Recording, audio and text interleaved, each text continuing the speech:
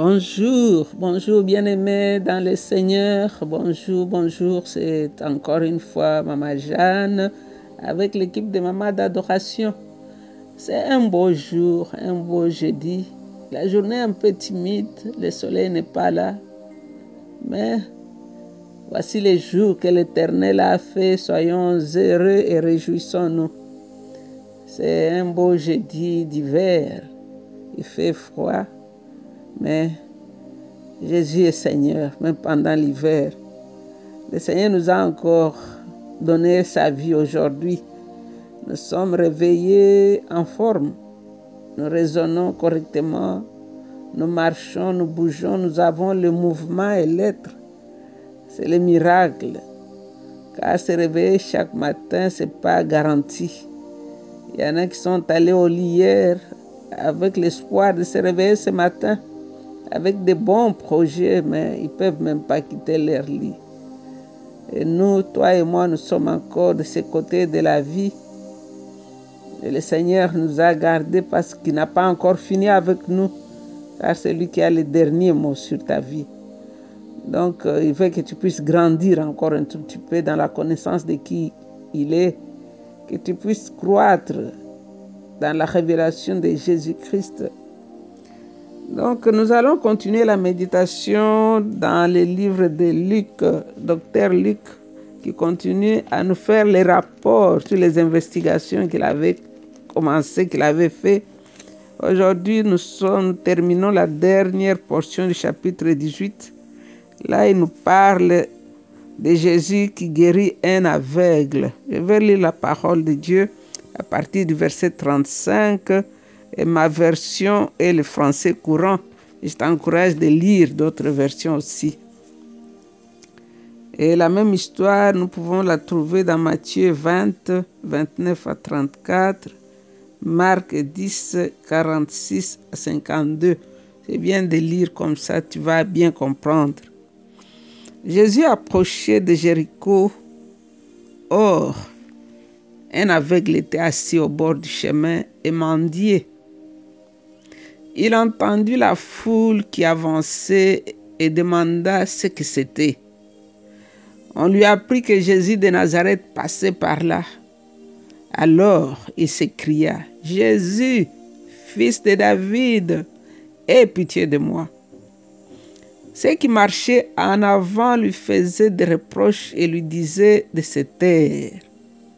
Mais il cria encore plus fort, « Fils de David, aie pitié de moi. » Jésus s'arrêta et ordonna qu'on le lui amène. Quand l'aveugle se fut approché, Jésus lui demanda, « Que veux-tu que je fasse pour toi ?» Il répondit, « Maître, fais que je voie de nouveau. » Et Jésus lui dit, « Vois, ta foi t'a guéri. » Aussitôt, il put voir et il suivait Jésus en louant Dieu. Toute la foule vit cela et se mit aussi à louer Dieu. Et toute la foule vit cela et se mit à louer Dieu. Donc ici, c'est encore la parole de Dieu qui nous est adressée, toi et moi, aujourd'hui. Qu'est-ce que le Saint-Esprit veut que je puisse tirer comme leçon de cet enseignement? Qu'est-ce que je dois ajouter à ma marche spirituelle? Qu'est-ce que je vais ajouter pour grandir dans ma relation avec Jésus? Qu'est-ce que je veux tirer comme révélation sur Jésus aujourd'hui à travers ce message? Donc nous allons voir ensemble qu'est-ce que l'Esprit de Dieu veut que nous puissions retenir ici. On nous parle d'un aveugle qui a vu.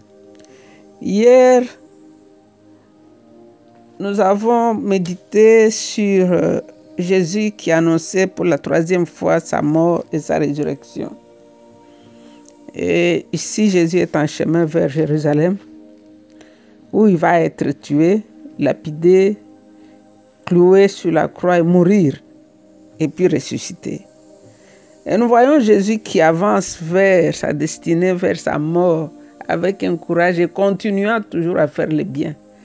Ce n'est pas le problème qu'il attend là dehors qui l'a empêché de faire le bien. Même sur son passage, son chemin vers Jérusalem, Jésus-Christ continue à être Jésus-Christ, un homme de bien, un prophète puissant en acte et en parole. Ici, Seigneur Jésus quitte Pérée en traversant le Jourdain. Luc dit que c'est là où cet incident a pris place comme il s'approchait de Jéricho. Quand nous lisons Matthieu, Marc, et ils disent comme il quittait Jéricho. Si nous allons à Matthieu 20, 29 ou bien Marc 10, 46, dit comme il quittait Jéricho, mais c'est la même histoire. Vous savez, les évangiles, les 4 évangiles sont comme les 4 façades d'une maison.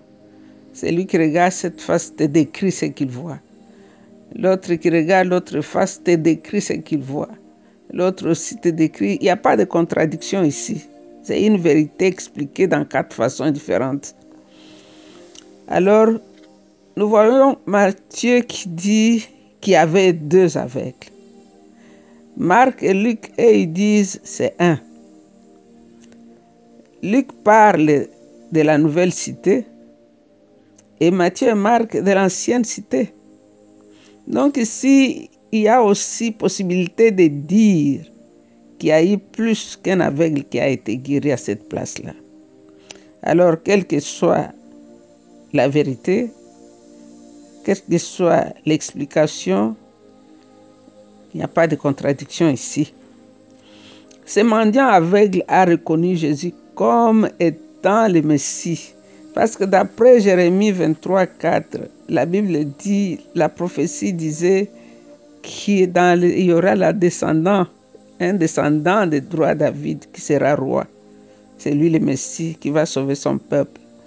Alors l'aveugle, lui, l'a perçu, tandis que la foule qui avait apparemment les yeux n'ont pas vu Jésus comme étant lui le Messie, le sauveur du monde. Ici, nous voyons Bartimée ou l'aveugle ici sans nom par Luc, qui s'adresse à lui comme le fils de David. Il demande au Seigneur d'avoir miséricorde en lui. C'est ce qui a restauré sa vue. Il a reconnu que c'est lui qui a la solution à tous nos problèmes. Et dans le verset 39, en dépit de ce qui lui demandait de se taire, il criait davantage. Les gens n'étaient pas intéressés par un mendiant, mais Jésus, lui, était intéressé par ce mendiant-là. On dit que Jésus s'arrêta. Ici, c'est comme Jésus qui avait ordonné au soleil de s'arrêter. Ici, c'est lui-même le créateur du soleil, de la lune, de l'univers visible et invisible, qui s'arrête au cri des mendiants aveugles. Et Jésus ordonne que l'on lui amène.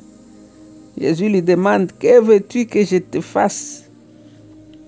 Sans hésiter, ou sans papoter ou généraliser, l'aveugle répondit avec précision, fais que je vois de nouveau. Sa prière était courte et précise et remplie de foi. Et Jésus l'a guéri instantanément, là. Il n'y avait rien à ajouter, la foi était totale. Ce n'est pas comme celui qu'on a mis la bouche sur les yeux, on dit va te laver. Ici, là, tout était là, prévu. L'aveugle avait tout avec lui pour être guéri. Il avait la foi, il avait la révélation de qui Jésus était, le fils de David. Et le verset 42-43, Jésus répondit immédiatement, l'homme recouvra la vue et non seulement cela, il suivit le Seigneur et glorifia Dieu. Nous pouvons apprendre par cet incident que nous devrions croire à Dieu pour l'impossible. Une grande foi l'honore. Ici, nous voyons cet homme avait une grande foi. Il ne s'est pas laissé intimider par ceux qui dirigeaient la foule. On dit, si vous lisez la version Les Semeurs, il dit ceux qui étaient en tête du cortège. Donc, c'était un cortège qui a mené Jésus à Jérusalem. Et il y avait les dirigeants qui étaient en tête, qui ont regardé Bartimée d'en bas pour lui dire, tais-toi. Mais Bartimée ne s'est pas laissé intimider. Bartimée connaissait à qui il répandait son cœur. Bartimée connaissait aussi son problème. Très souvent, on va vers le Seigneur avec toute une liste. Mais il va répondre à quoi dans ta liste-là? Bartimée savait exactement ce qu'il voulait que Dieu lui donne. Et Bartimée savait à qui il s'adressait. Donc, le bruit des dirigeants, des groupes, de chorales, de ce cortège-là, lui disant de se taire, l'a poussé même plus à crier davantage. Donc, tu dois connaître ce que tu veux et tu dois connaître à qui tu adresses ta prière. Parce que nous voyons, le Seigneur ici est en chemin vers Jérusalem. Et puis il arrive à Jéricho, il trouve ce Bartimée qui était là. C'est ce que Matthieu ou Marc lui a donné le nom. Luc, lui, n'a pas donné le nom. Lorsque Bartimée entendit que Jésus s'approchait, il appela Jésus, fils de David. Jérémie avait prophétisé que le Messie serait un descendant du roi David. Si nous lisons Jérémie 23, 5. Si nous lisons Matthieu 1, 1, 6. Si nous lisons Romains 1, 2, 3. Alors, quelle est la leçon que nous pouvons tirer de cet enseignement merveilleux? Quelle que soit la position où tu te trouves, quelle que soit la place où tu es assise, ne crois pas qu'il faut être à la tête là-bas du groupe pour que Dieu puisse te voir. Ne crois pas que tu dois être vu par les hommes pour que Dieu puisse te voir. Dans le fond, même là où tu es là, il te voit et il connaît ton problème. Toi, continue à crier. Ne te laisse pas intimider par ceux qui se croient être bien positionnés, être à côté de Dieu. Parce que la foule, les disciples, on nous dit ceux qui étaient en charge, ceux qui étaient en tête. Ça pouvait être les disciples. Les disciples de Jésus, nous savons qu'ils ont toujours fait ça. Dernièrement, nous avons vu avec les femmes qui amenaient leurs enfants pour être touchés. Et les disciples l'ont empêché, ces femmes. Et ici, ça peut être aussi encore les disciples qui ont dit à Bartimée de te taire. Il n'a pas le temps pour des gens sales et mendiants comme toi. Mais Jésus, lui, savait. Il avait déjà vu Bartimée depuis là où il était. Et il savait que c'était lui qui allait diriger la louange dans cette assemblée-là. Bartimée, le mendiant sale, à qui personne ne pouvait accorder même pas un petit privilège, était devenu le grand dirigeant de cette assemblée. Parce qu'on nous dit que quand il a commencé à louer Dieu et il a commencé à suivre Jésus, tout le monde qui le suivait a commencé à louer Dieu. Donc tu ne sais pas, ta position devant le Seigneur ne dépend pas de là où tu es aujourd'hui, ne dépend pas de là où tu es assis aujourd'hui. Peut-être tu crois que tu es la dernière, mais Dieu te voit que c'est toi qui seras en charge de cette chorale-là. C'est Bartimée qui a commencé à louer et à diriger la louange qui a mené Jésus à Jérusalem. Lui qu'on disait, tais-toi, tu n'es que mendiant. Et quand Bartimée s'est présenté devant le Seigneur, il n'a pas dit, donne-moi de l'argent parce que je suis sur la route. Il n'a pas dit, regarde, ma famille m'a abandonné parce que je suis devenu aveugle. Non, Bartimée savait exactement son problème. Il dit que je recouvre la vue, que je devienne utile dans la société. Parce que comme je n'ai pas les yeux, voilà, je suis condamné à m'asseoir pour mendier. Dès que j'ai mes yeux, je crois que je vais reprendre mon boulot. Je vais être en charge encore pour aider ma famille. Soyons précis quand nous demandons à Dieu d'intervenir. Soyons précis, soyons conscients, sachons exactement qu'est-ce que nous amenons à Dieu. Tu viens avec une liste de 100 requêtes pour prier pendant 30 minutes. Donc le Seigneur doit faire le tirage au sort dans tout ce que tu lui as présenté là. Tellement c'est rempli de choses, lui-même doit choisir la priorité, c'est quoi. Soyons un peu comme cet aveugle. Il est venu juste avec une requête. Et Jésus, c'est sûr qu'il lui a donné plus parce que du mendiant où il était devenu maintenant le suiveur de Jésus. Et son nom est écrit dans la Bible aujourd'hui. On l'appelle par son nom Bartimée, le fils de Timée. Donc ne te minimise pas, mais sache ce que tu veux, à qui tu adresses ta prière. Cette histoire, je la compare aussi à cette femme qui perdait le sang. Elle avait développé cette foi solide. Pour elle, elle se disait, je ne veux même pas que Jésus me voie, moi je veux juste toucher les pans de sa robe. Et dès qu'elle a touché, sa foi a agi. Le sang s'est arrêté, Jésus s'est arrêté pour poser la question parce que Jésus voulait que cette femme témoigne devant la foule ce qui venait de se passer. Jésus connaissait bien la femme, mais il voulait que la femme parle, qu'elle témoigne elle-même, qu'elle dise c'est moi, j'étais touchée parce que j'étais malade. Donc, c'est la foi ici. Jésus veut nous bénir, mais Jésus aussi dépend de ta foi pour te bénir. Il veut que tu utilises ta foi aujourd'hui. Il veut que dans la journée d'aujourd'hui, tu lui présentes juste une seule chose, un seul besoin. Et viens avec ta requête, plein de foi. Et tu verras que l'impossible n'existe pas avec notre Dieu. Père, nous voulons encore une fois t'adorer ce matin. Nous voulons te dire merci. Ici, nous avons vu que Bartimée fut guéri en raison de sa foi. Tu lui as dit, ta foi t'a sauvé. Mon âme t'adore, toi qui honores la foi de ceux qui t'honorent. Mon âme t'adore, toi la restauration, toi la vie, toi la résurrection et la vie. Tu es la résurrection des morts et tu es la vie des vivants.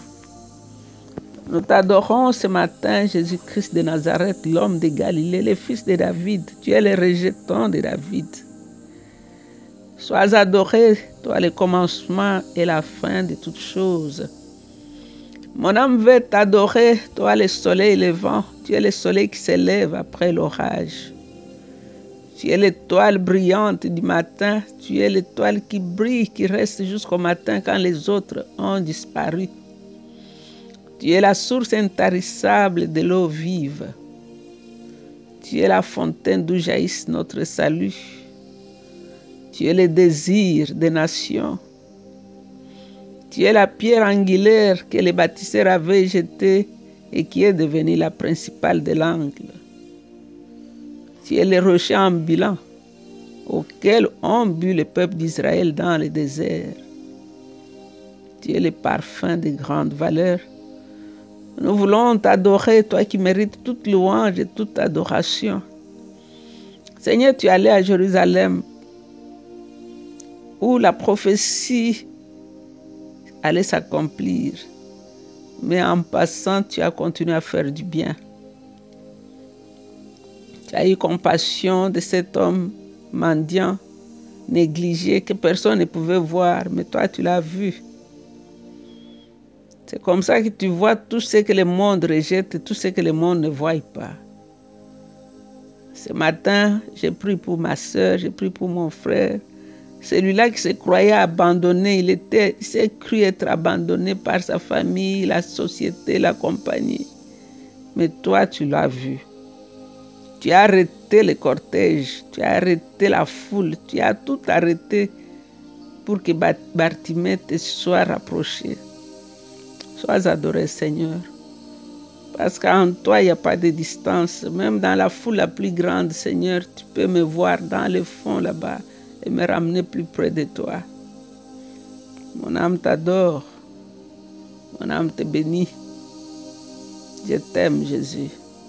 Tu es incomparable, tu es incommensurable, tu es incontournable, Jésus. Tu es l'unique et le seul vrai Dieu.